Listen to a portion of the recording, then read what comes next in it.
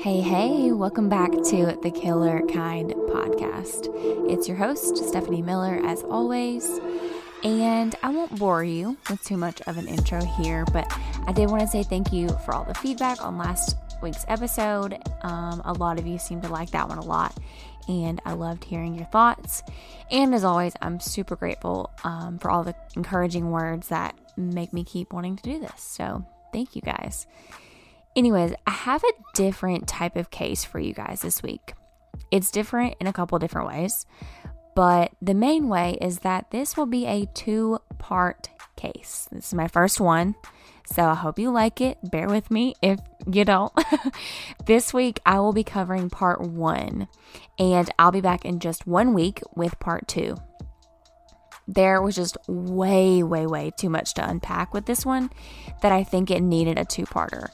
And I did a poll over on the Instagram page asking what you guys thought about a 2-parter, and everyone said they were all for it. So I'm excited. I think you'll enjoy it. So without further ado, let's jump into the suspicious death of Tamla Horsford.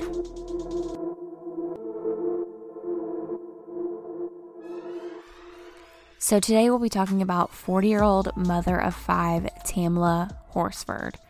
She was attending an adult slumber party, if you will, where she was found dead the following morning. Now, with this case comes a huge conversation about race that I have to talk about briefly. This woman was a black woman at a party with 10 all-white females. And the reality is this poor woman and her family were failed by law enforcement, by the media especially, and many others. Some may disagree with that, but after looking into this, I, along with many other people who've heard about this case, truly believe that if this was a white female who died at a party with other black women, this case would have received way more attention than it did. And more importantly to me, I believe Tamla's death would have been looked into more closely. Now, this is a suspicious death, and I have personal opinions about what I think really happened. But I do want you to form your own opinion here. And all I really want to do today is bring light to this case and just bring up the importance of, getting the attention cases deserve. Regardless of the actual outcome, and maybe it was an accident situation, this case deserved more than that, more than what it got. So without further ado, let's get into it. Like I said, Tamla was 40 years old and married to a man named Leander. He was referred to as Lee, I believe, and I've heard that Tamla was sometimes referred to as Tam. So you may see those names in reference, and I'll mention that a few times in this episode. The two originally lived in Florida, but after a job change in 2013, the two moved to Cumming, Georgia, which is in Forsyth County. Now, I have to mention that Forsyth County was known for its extremely racist history. In 1912, Forsyth County actually forced all African Americans out of the county. Literally, they were actually banned from the county. They were physically forced out of the area, and because of that, Forsyth was 100% white for 70 some odd years. And it was not until 1987 when that changed. A man by the name of Chad Blackhorn decided he wanted to push Forsyth back into a multi-race community. In 1987, after a couple of different attempts of smaller marches, over 20,000 people came to Forsyth County and performed one of the largest civil rights marches since Martin Luther King Jr. And that march was a success for the most part. Different minorities did start to move into the area. However, to this day, the community consists of just 4% of minorities. And that is the majority Asian and Hispanic. But some change did occur. Either way. Now, all of that being said, there are still people today that think this racist mentality still reigns true today. I guess we can't really say whether or not that's true, but it could play a part in this case for sure. But Despite all this negative history in the area, Tamla was excited for their move to a new town. She was definitely one for adventure, and she really embraced change. I'll pause and say that I feel her on this because I know some people hate change, but I love it as well. I'm the kind of person who will drive a different route into work just to switch things up. And I feel like Tamla was definitely that way too. She loved adventure and anything new. She felt this move would be good for her and her kids and her family. She had 5 boys and 1 stepdaughter, which her stepdaughter stayed back in Florida. But her boys were big into sports and extracurricular activities, and they were very social. She knew they would flourish in this town, both socially and in sports. They also loved football, and Cumming was a big football town. And with her husband taking this new work opportunity, she was excited for what this move could do for her and her family. Her husband said that if there was anything you needed to know about Tamla, it was 3 things. She loves her family, she loves her life, and she loves you, no matter who you are. Literally, she was known to not know a stranger. And if you look at videos of her from this party, you'll see how she's talking to everybody like they've been best friends for years. But in reality, she barely knew these ladies. I only wish I was like that. I've always kind of envied people who are so outgoing like Tamla. And she's also known to have it together. She knew how to handle every situation. No matter how tense a situation may be, she always handled it with grace. And one last thing to note about Tamla was the fact that she always put her family first. They were a very close-knit family. Her and her husband had an amazing relationship, and she always made sure her family was taken care of. If she ever had to leave her family, she would do everything she could to make sure they were taken care of while she was gone, even if that meant being late to wherever she was going. She was just that kind of mom and wife. I mean, truly, she seemed close to perfect. So when the Horsford family moved to Cumming, everyone in the family quickly made friends. And for about 5.5 years, seemingly everything was great. There was no sign of any trouble or any, issues with anybody in the town. That was until November 3rd, 2018. Tamla had been invited to an all-female slumber party, and that was for a woman named Jeanne. It's spelled Geanne, but it's pronounced Jeanne. So I'm not just trying to be fancy. That's what she went by. It was her 45th birthday. Jeanne later told investigators that she had planned the party for her birthday, but really there was a few reasons to get together. One being for her birthday, but then she was a big LSU fan and they were playing that night. So she wanted to get some girlfriends together to drink, watch the game, and just have fun. This was also a celebration for making it through another football season. Everyone in attendance would later be considered, quote unquote, the football moms. And with that said, Tamla was friendly with these women because all of them had boys that were the same age and played football together. But that's really the only time they hung out. Like, she wasn't best friends with these women. But nonetheless, all the football moms were invited, including Tamla. And she was excited to go. But like I said earlier, she put her family first. So the party was supposed to start between 6:30 and 7. But Tamla ended up not getting there until about 8:30. She told everyone that she made sure to have dinner with her family, and she also made a breakfast casserole for them to all have the next morning, knowing that she probably wouldn't be back in time to make breakfast. So Tamla left her house shortly before 8:30, dressed in her onesie pajamas that she had picked out for the party, and she made a pit stop for her favorite tequila, which she was actually going to give Jeanne as a birthday gift. So after Tamla gets to the party, all of the girls are just picking at some food, drinking a little bit, and watching the game. LSU did lose that night, and in an interview with police, Jeanne said the mood was a little somber after that, but Tamla really tried to liven everybody up by trying to get them to drink the tequila that she brought, and everyone started drinking kind of more and more, and it seemed to be having a good time.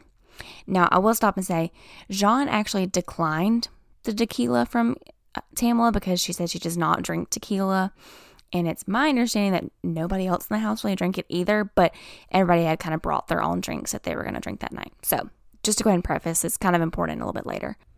So at around 10 p.m. that night, Tamla calls her husband just to check in, and he said that she seemed to be having a good time. Then at around 12:30 a.m., she calls her stepdaughter to show her off to the women at the party.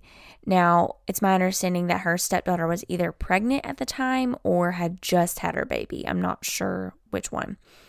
Her stepdaughter also reported that she seemed to be having a good time and getting along with everyone, and she appeared to be the life of the party that night. And it was reported a few times that she was the life of the party. But from what we know about Tamla, that shouldn't surprise us.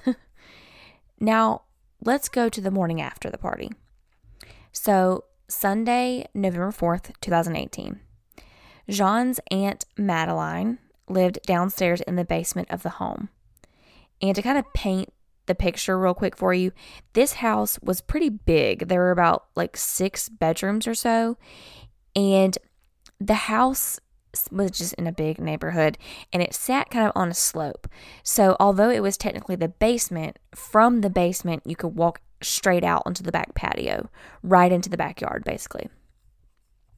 So at around 5:45 a.m., Madeline runs upstairs to Jean's bedroom where she was asleep with her 27-year-old boyfriend named Jose Barrera. And after about a minute or so, she was told she could come in. And once she got into the room, she specifically said she needed to talk to Jose. And she was pretty adamant about this for some reason, but Jean was like, no, clearly something's wrong. What's going on? And that's when she told the two that their friend Tam was lying face down in the backyard, not moving. All 3 of them ran out to see what was going on, and around 8:59 a.m., 911 was called from the home. Now, I'm going to play you the 911 call. It's a little long. It's about 7 minutes or so, but bear with me. I think all of it's important. I think the whole thing's important. So listen through it and we'll talk about it. Forsyth County 911. Hi, yes. I need an ambulance and a police to my home. What's the address? 4450 Woodlet Court. 4450 Woodlake? Woodlet. Woodlet, okay. All right, 4450 Woodlet Court. What is your name? My name is Jean Myers, Jeanne. Okay, and your phone number is 609.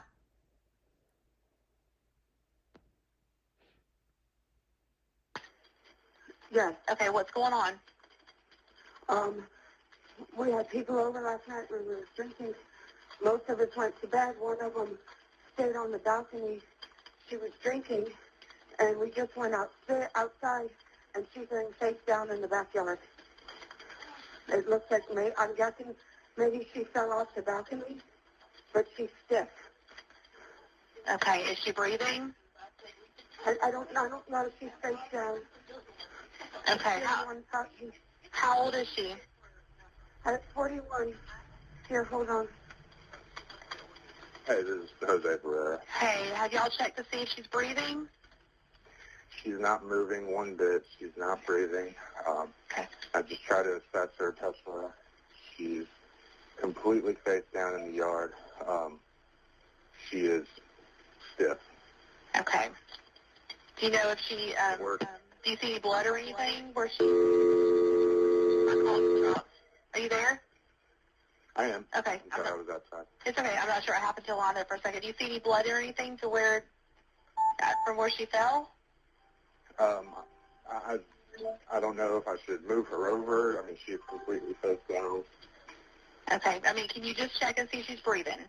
If she's not breathing and you know she's gone, then just leave her where she's at. If she... Okay. 1 minute.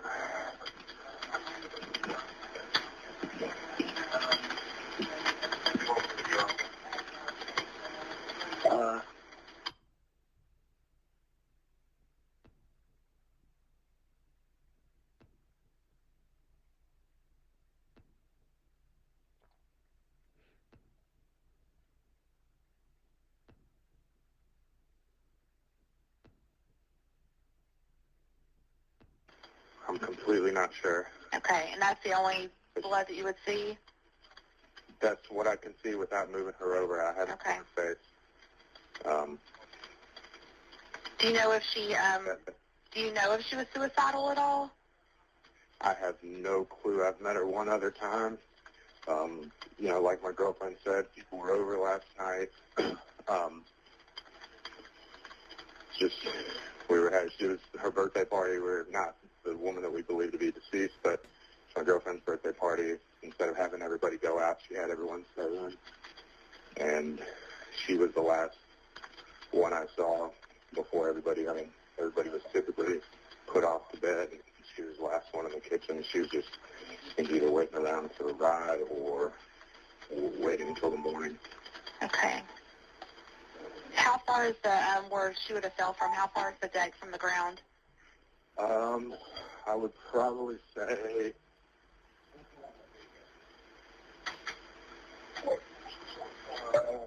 maybe 20 feet. Okay. 20 feet from where your feet would be on the railing. The railing itself is maybe 3.5, 4 feet. Okay. And what is her name? I know her name. We call her Tam. I'm assuming that's short for Tammy or Tamla. Was she there with anyone else?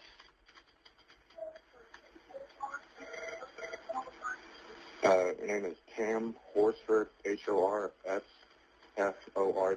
so the black female. I don't believe anybody was.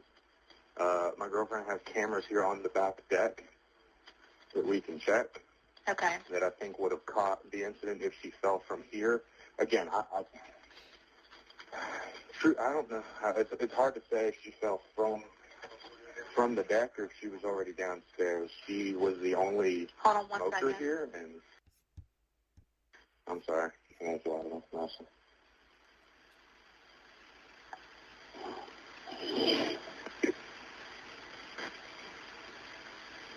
Okay, I'm so sorry about that. So you think she's possibly out there smoking?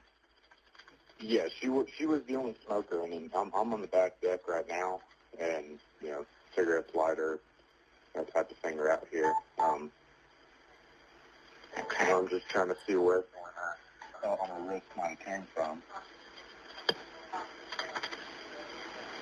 Okay. All right.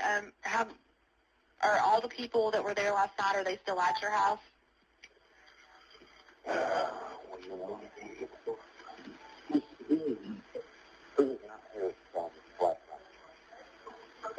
Okay.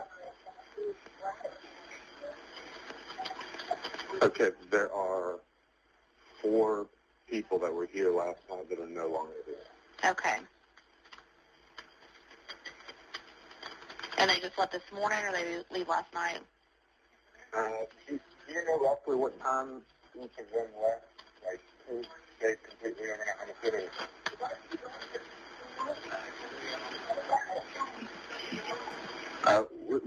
We can check. She's got an alarm system that gives alerts when the doors are open on her phone. Okay.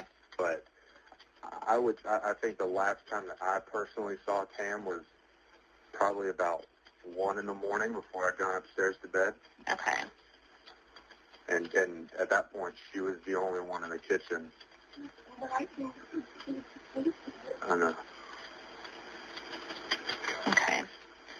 Let me see where everybody is. I have one deputy that's about to pull into your subdivision. So I'll stay on the phone with you just for a minute. Is this going to be around back? Is that the way he needs to go? Right. So when he pulls up to the residence, there will be one car in the street, 4 in the driveway.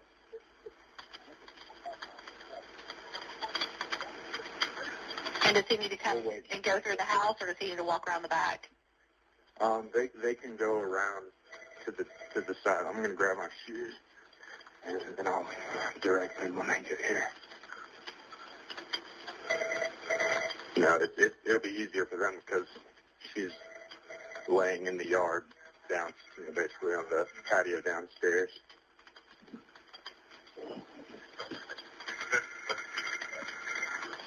Okay.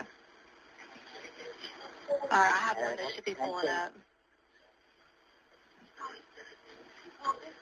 Do you see him outside? Yeah. Sure. Okay. All right, I'll let you go then. All right. Thank All you. right, you're welcome. Bye. So a couple things about this 911 call. Number one, Jose and John seemed pretty hesitant about saying Tamla's name.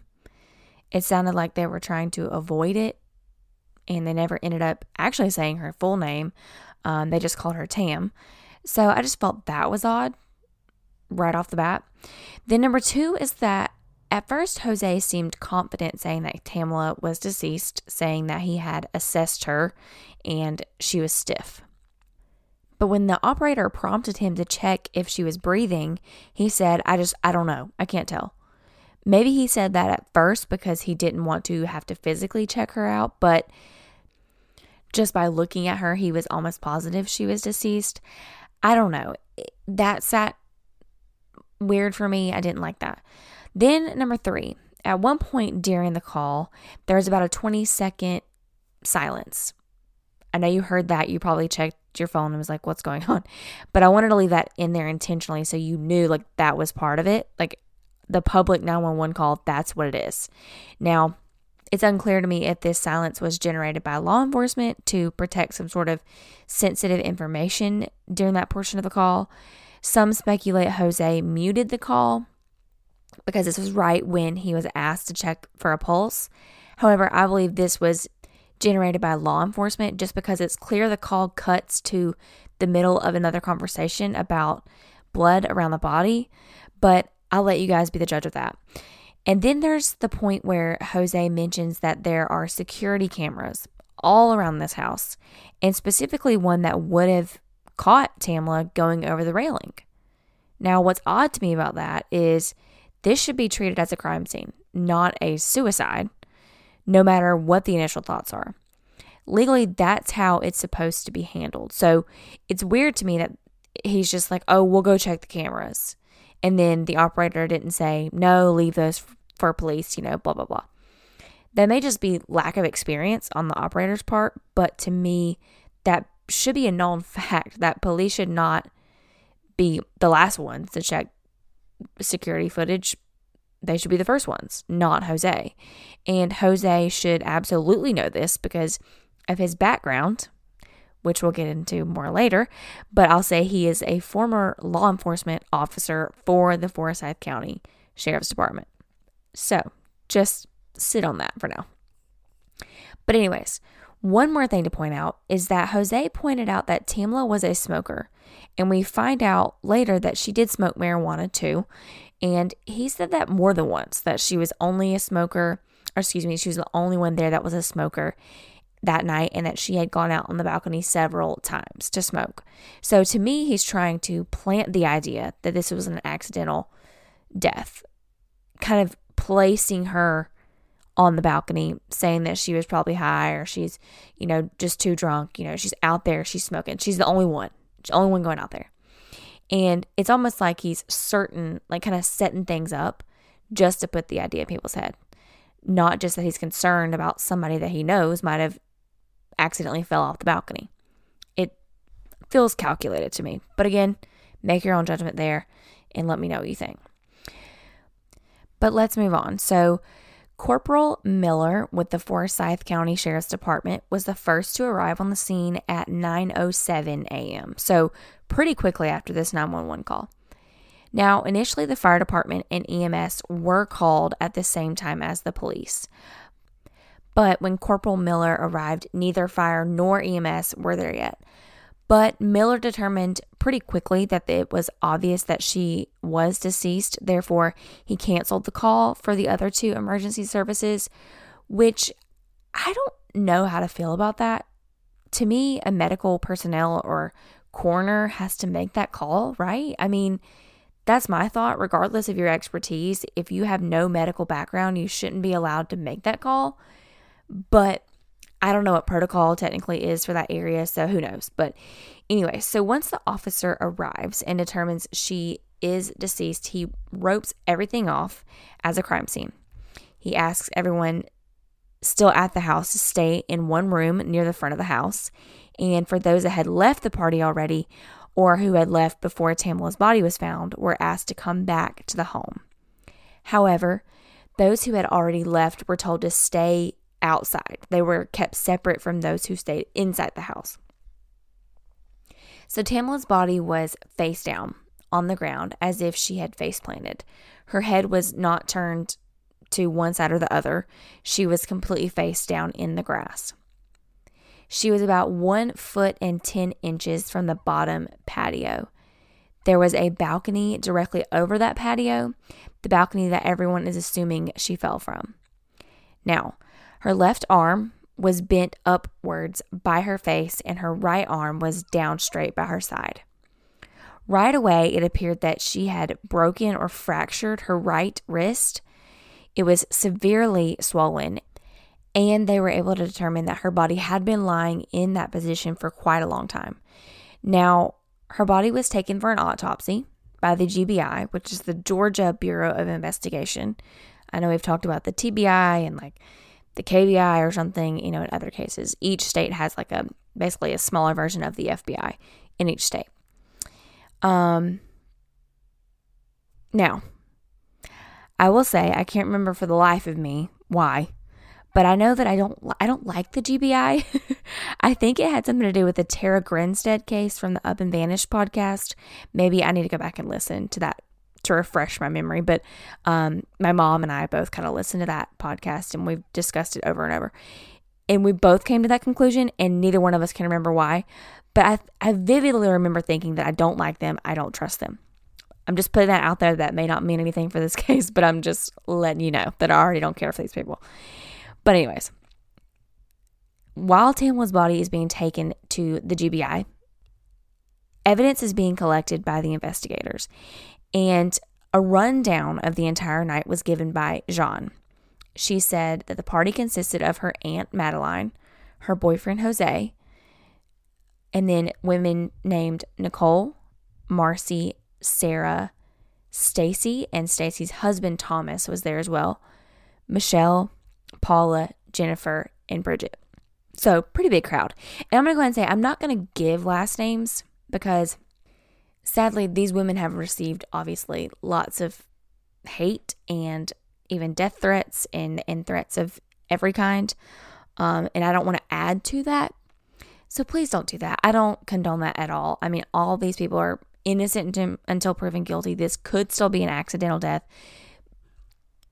It's obviously a little suspicious, but don't go giving death threats to people, okay? Let justice come on its own, okay? Just be smart and don't be hateful. Don't add to the hate of this world. That's all I'm saying. Anyway, so John tells authorities that Stacy had put the party together and she had planned everything out. She said that most of the guests showed up between 6:30 and 7 p.m. that night. And the idea was to create a party-like environment, but since it was at someone's house, there was no worry about anybody needing to drive. And as I mentioned earlier, Jean says that Tamla arrived about 8:30 p.m., so a good bit later than everyone else. Now, I've mentioned there were 2 men at this party, and they were actually not supposed to be there that night, but apparently Jose wasn't feeling well, so he wanted to stay in. So he and Jean came to the conclusion that he would just stay downstairs in the basement and watch the game. And then he ended up asking Stacy's husband, Thomas, if he wanted to do the same. So they really weren't supposed to be upstairs with the ladies. However, that lasted all about the first half of the football game. At around halftime, the 2 guys went upstairs and ate some of the food that was up there, and then just from then on ended up hanging out the rest of the night. Now, at around 1:30 a.m., when everyone was starting to go to bed, Tam tried to convince some of the ladies to stay up with her because she said she didn't get out much, so she was still wanting to stay up and kind of keep the party going. But everyone supposedly still went to bed, and Jean said the last time she saw Tamla was when she was sitting on the living room couch by herself, and she told her that she was going to go outside and smoke a cigarette, and then she'd come back in for the night. After this, Jean tells investigators that Tamla had pretty much been drinking tequila the whole night. It was the same bottle she brought as a gift to Jean, but again, Jean had said she didn't like tequila and told Tam she could drink it. So that's what she did. And according to friends and family, Tamla could hold her liquor. She loved to drink, and she could drink anyone under the table. And she pretty much always drank liquor. She wasn't big on beer or wine. So I said that to say, just because she was drinking tequila all night doesn't mean she was belligerent or anything, even though the bottle of tequila was found the next morning and most all of it was gone. I'm not sure how big the bottle was, but I'm sure it was still a lot of tequila for just one person to drink, even though it sounded like none of the other women drank the tequila that night. But nonetheless, Jean didn't say that Tam was acting crazy or anything. And she even said that when she last saw Tam at around 1 a.m., she didn't seem intoxicated at all. She just seemed like her normal self. Now, at 10:30 that night, two of the ladies left, Sarah and Nicole. It seemed as though there was some sort of like babysitting issue for one of them, and then one of them had like puppies they needed to tend to. Legitimate excuses, but just FYI. So that narrows down the crowd a hair. Then at 1:47 a.m., Bridget left after being picked up by her husband. At 7:45 a.m., Paula left. Then at 8:30 a.m., Thomas and Stacy left, which that was just 15 minutes before Tamla's body was found.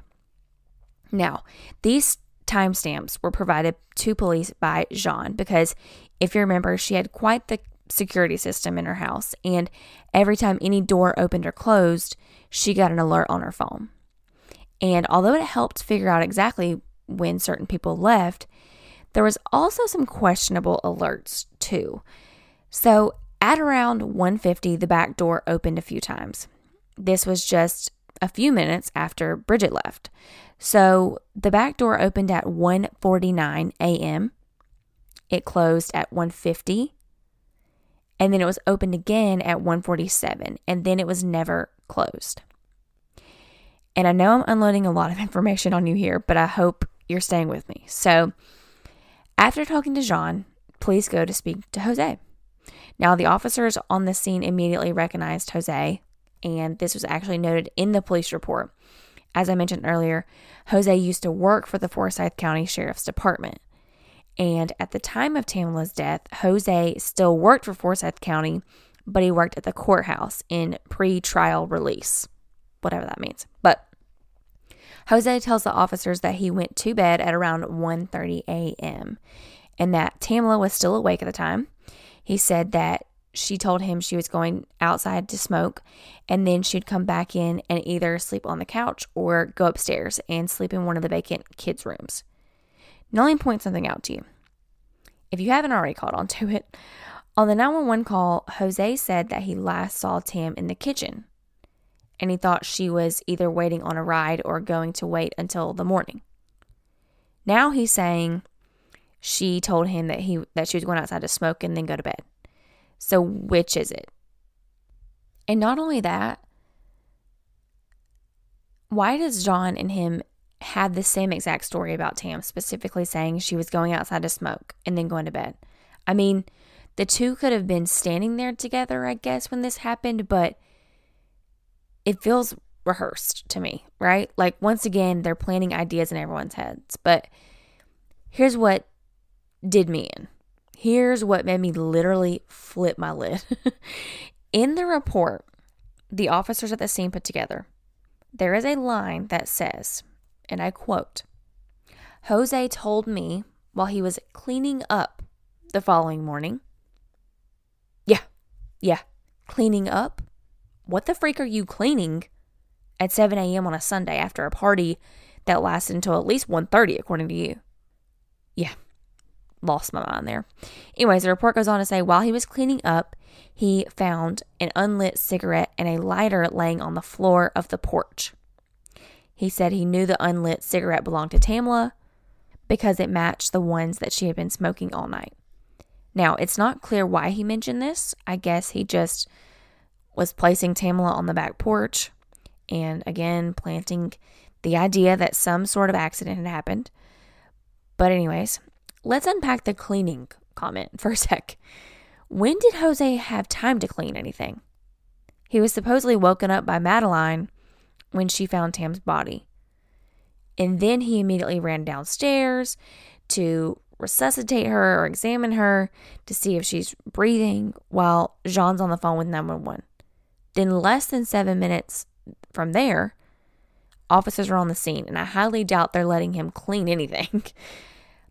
Yeah, I just don't like that. Don't like that at all.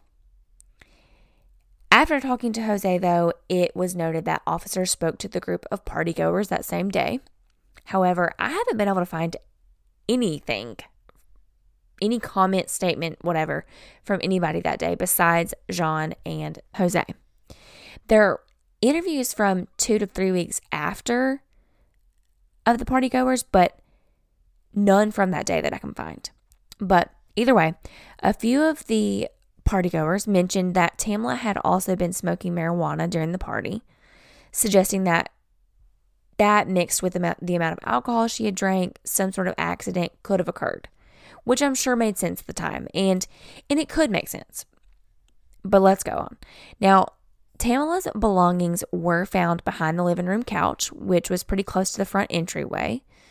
Those items were a black jacket, a pink overnight bag, and within the pink bag was a smaller bag that did have a container of weed inside.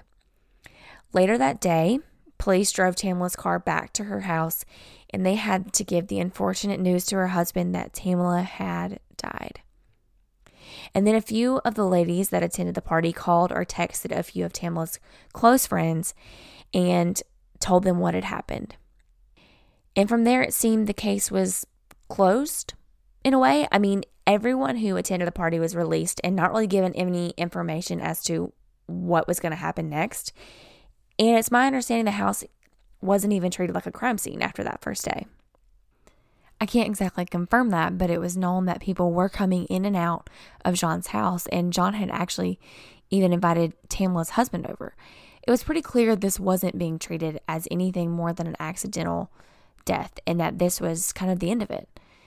But the day after Tamla's death, her father, Kurt, ended up making an appointment with the investigators to figure out what the heck was going on. They had spoken to him over the phone, but he had a lot of questions, and he did not like how they had been handling the investigation thus far. When he spoke to investigators, he told them nothing really made sense to him. He said everything they were telling him just didn't sound like his daughter at all. Didn't sound like anything his daughter would do. First thing he said was that Tamla was notorious for always being cold. She was from the Caribbean, and if the weather was even slightly below 70 degrees, she put a jacket on. She often got made fun of for it. And on this particular night, the temperature was between 35 and 40 degrees. And when Tamla was found, she was just wearing her onesie and socks. I will say that when you're drinking a lot, your body can warm up on its own. And maybe she was hot inside. I know those onesies that you put on, they get hot easily. So maybe that's the case. Or maybe she just wasn't thinking about it at the time and she just went out and smoked and wasn't thinking twice. But I also don't know her as well as her father. So if that's a red flag to him, then I'll take that as a red flag too. And at some point, investigators asked Kurt if he wanted to see some of the crime scene photos, and he agreed. Immediately, he felt something was wrong. The way her body was positioned and the lack of blood on the ground, he just knew something wasn't right. And the officers even agreed with him. He's saying it was strange that there was not more blood, but they said that they had a theory that she had tripped over the railing, which I don't know how you trip over a railing, but whatever. She must have had some sort of medical event occur causing her death, not just the fall itself, if that makes sense. But because of that medical event they have this theory about, that's why they sent her body off to the GBI for examination, which at the time of this meeting with Tamla's father, they were still waiting on those results. Well, those results came in the next day. The report said that the injuries Tamla sustained did not match what initial investigators reported. They said her injuries were more consistent with a higher fall, meaning that she had more injuries than someone should have from falling off a one-story balcony. Her right wrist was in fact fractured, like they said, or like they thought. There was also a 1-inch laceration on that same wrist. It doesn't give any clue as to where that cut could have come from. It's possible that that's where the bone came out of the skin when it broke, but I'm I'm just speculating here. That's not clear. Like I said, authorities speculated that she might have used that right hand to brace her fall, but her right hand wasn't even the one up by her face when they found her. Her right hand was down by her side. So that doesn't make sense to me. I feel like if it's the hand she was bracing herself with, it would have been the one up by her face. But could be wrong on that. There was also an abrasion on her left forearm, which an abrasion, for those who don't know, is basically a scrape, like that first layer of skin is scraped or rubbed off. So she had the one abrasion on her left forearm, like I said, and then she had one on her left thumb on the back side of it by the nail, and on the tip of her left pointer finger. Then she had a superficial abrasion on the right side of her forehead, her left eyelid, one on the bridge of her nose, her right temple, and one on her chin. She also had a fracture in her second vertebrae, which is called the C2, which is also known as the hangman's fracture, which is a horrible name. This injury is most commonly seen in car accidents or major falls. It typically occurs when the head is knocked up and back. Tamla also had a laceration to the left ventricle of her heart. That can sometimes occur when there's blunt trauma to the abdomen or chest. Now, this is significant damage to Tamla's body, and it does indicate that the fall more than likely caused her death. However, despite the scratches on her face, none of her facial bones were broken. Her nose was not broken or damaged. Her tongue had not been bitten into, and none of her teeth had chipped. To me, if she had a fall on her face or her head, she would have had way more significant damage to her face or head, not just a few scratches. And there's a debate on the internet here where some people think she has too many significant injuries from just one story fall. But then there's the thought that she doesn't have enough injuries from a fall like this. And I'm honestly kind of on both sides here. I'm thinking both. I think the significant injuries are certainly possible. But then I'm thinking, how does somebody die from just a one-story fall onto grass? And speaking of grass, there was no grass or debris found in her mouth or up her nose. And with the way she fell, to me, there would be something like that, right? I mean, to me, you would have something in your mouth or your nose, like grass kind of up in there somehow. Certainly it's possible that she fell from a 14-foot balcony and it was just a freak thing that she died from that fall. Possible for sure. But with everything else going on, I just have a hard time buying it. But I also will say that they received the toxicology report at the same time they received the autopsy. And it wasn't good. I mean, Tamla's blood alcohol level was 0.238, which was 3 times the legal limit. Once someone's levels reach this high, typically that's when the person will start to become physically ill, and they could even black out at this point. Now, just because that's typical doesn't mean it occurs with everyone at this level.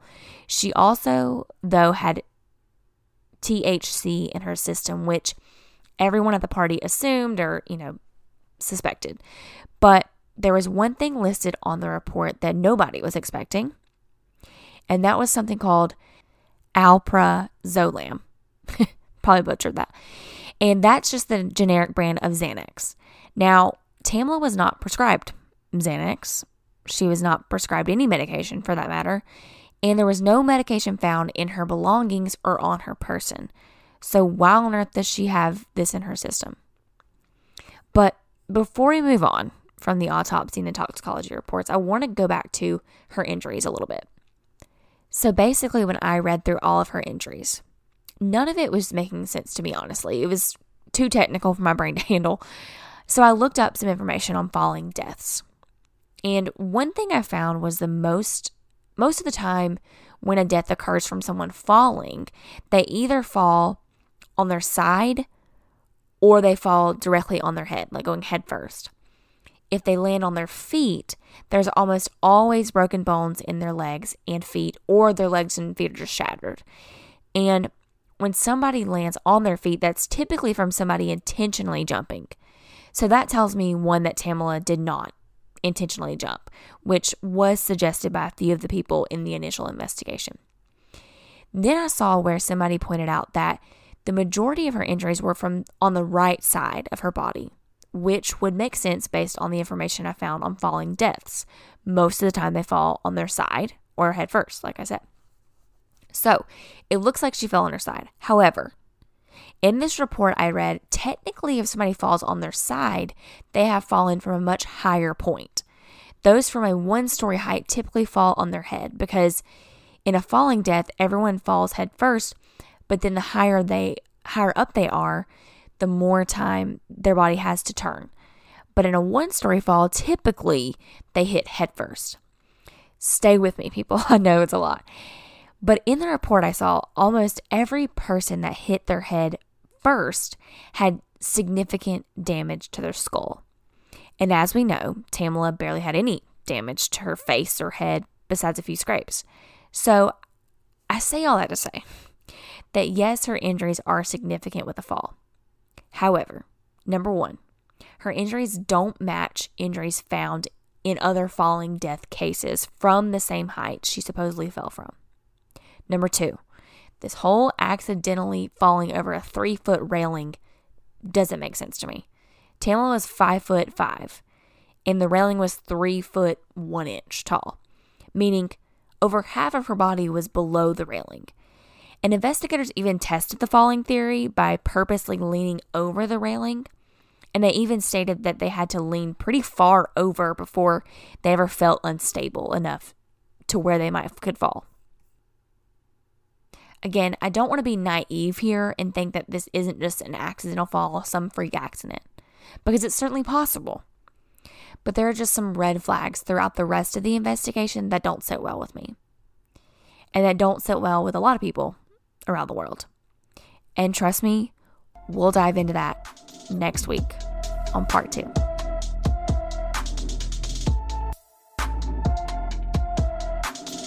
So that was part 1. I hope you guys stuck with me. I hope you liked it. Part 2 will be next week.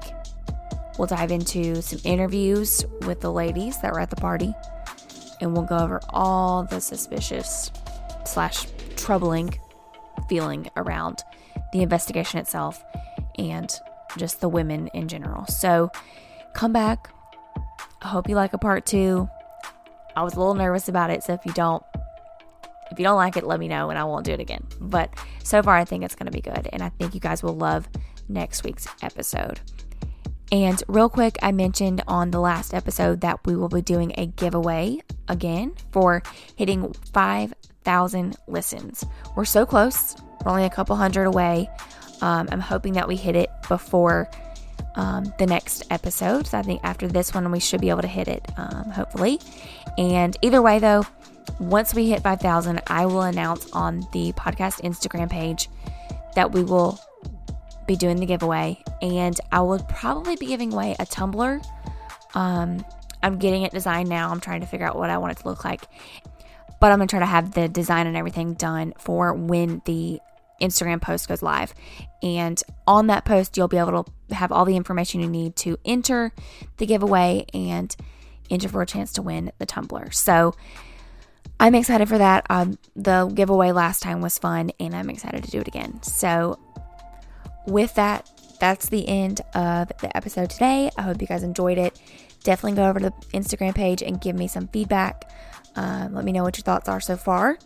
If you think it's accidental, if you think it's, foul play, let me know what you think. I think we don't have enough information just yet. There's some suspicious behavior for sure, but just wait until next week. You're in for a treat. So come back and check out part 2 next week. Again, literally next week, not 2 weeks, next Monday. And we'll be here and going over all the details. So stay safe out there, guys, and I'll see you back next week. Bye.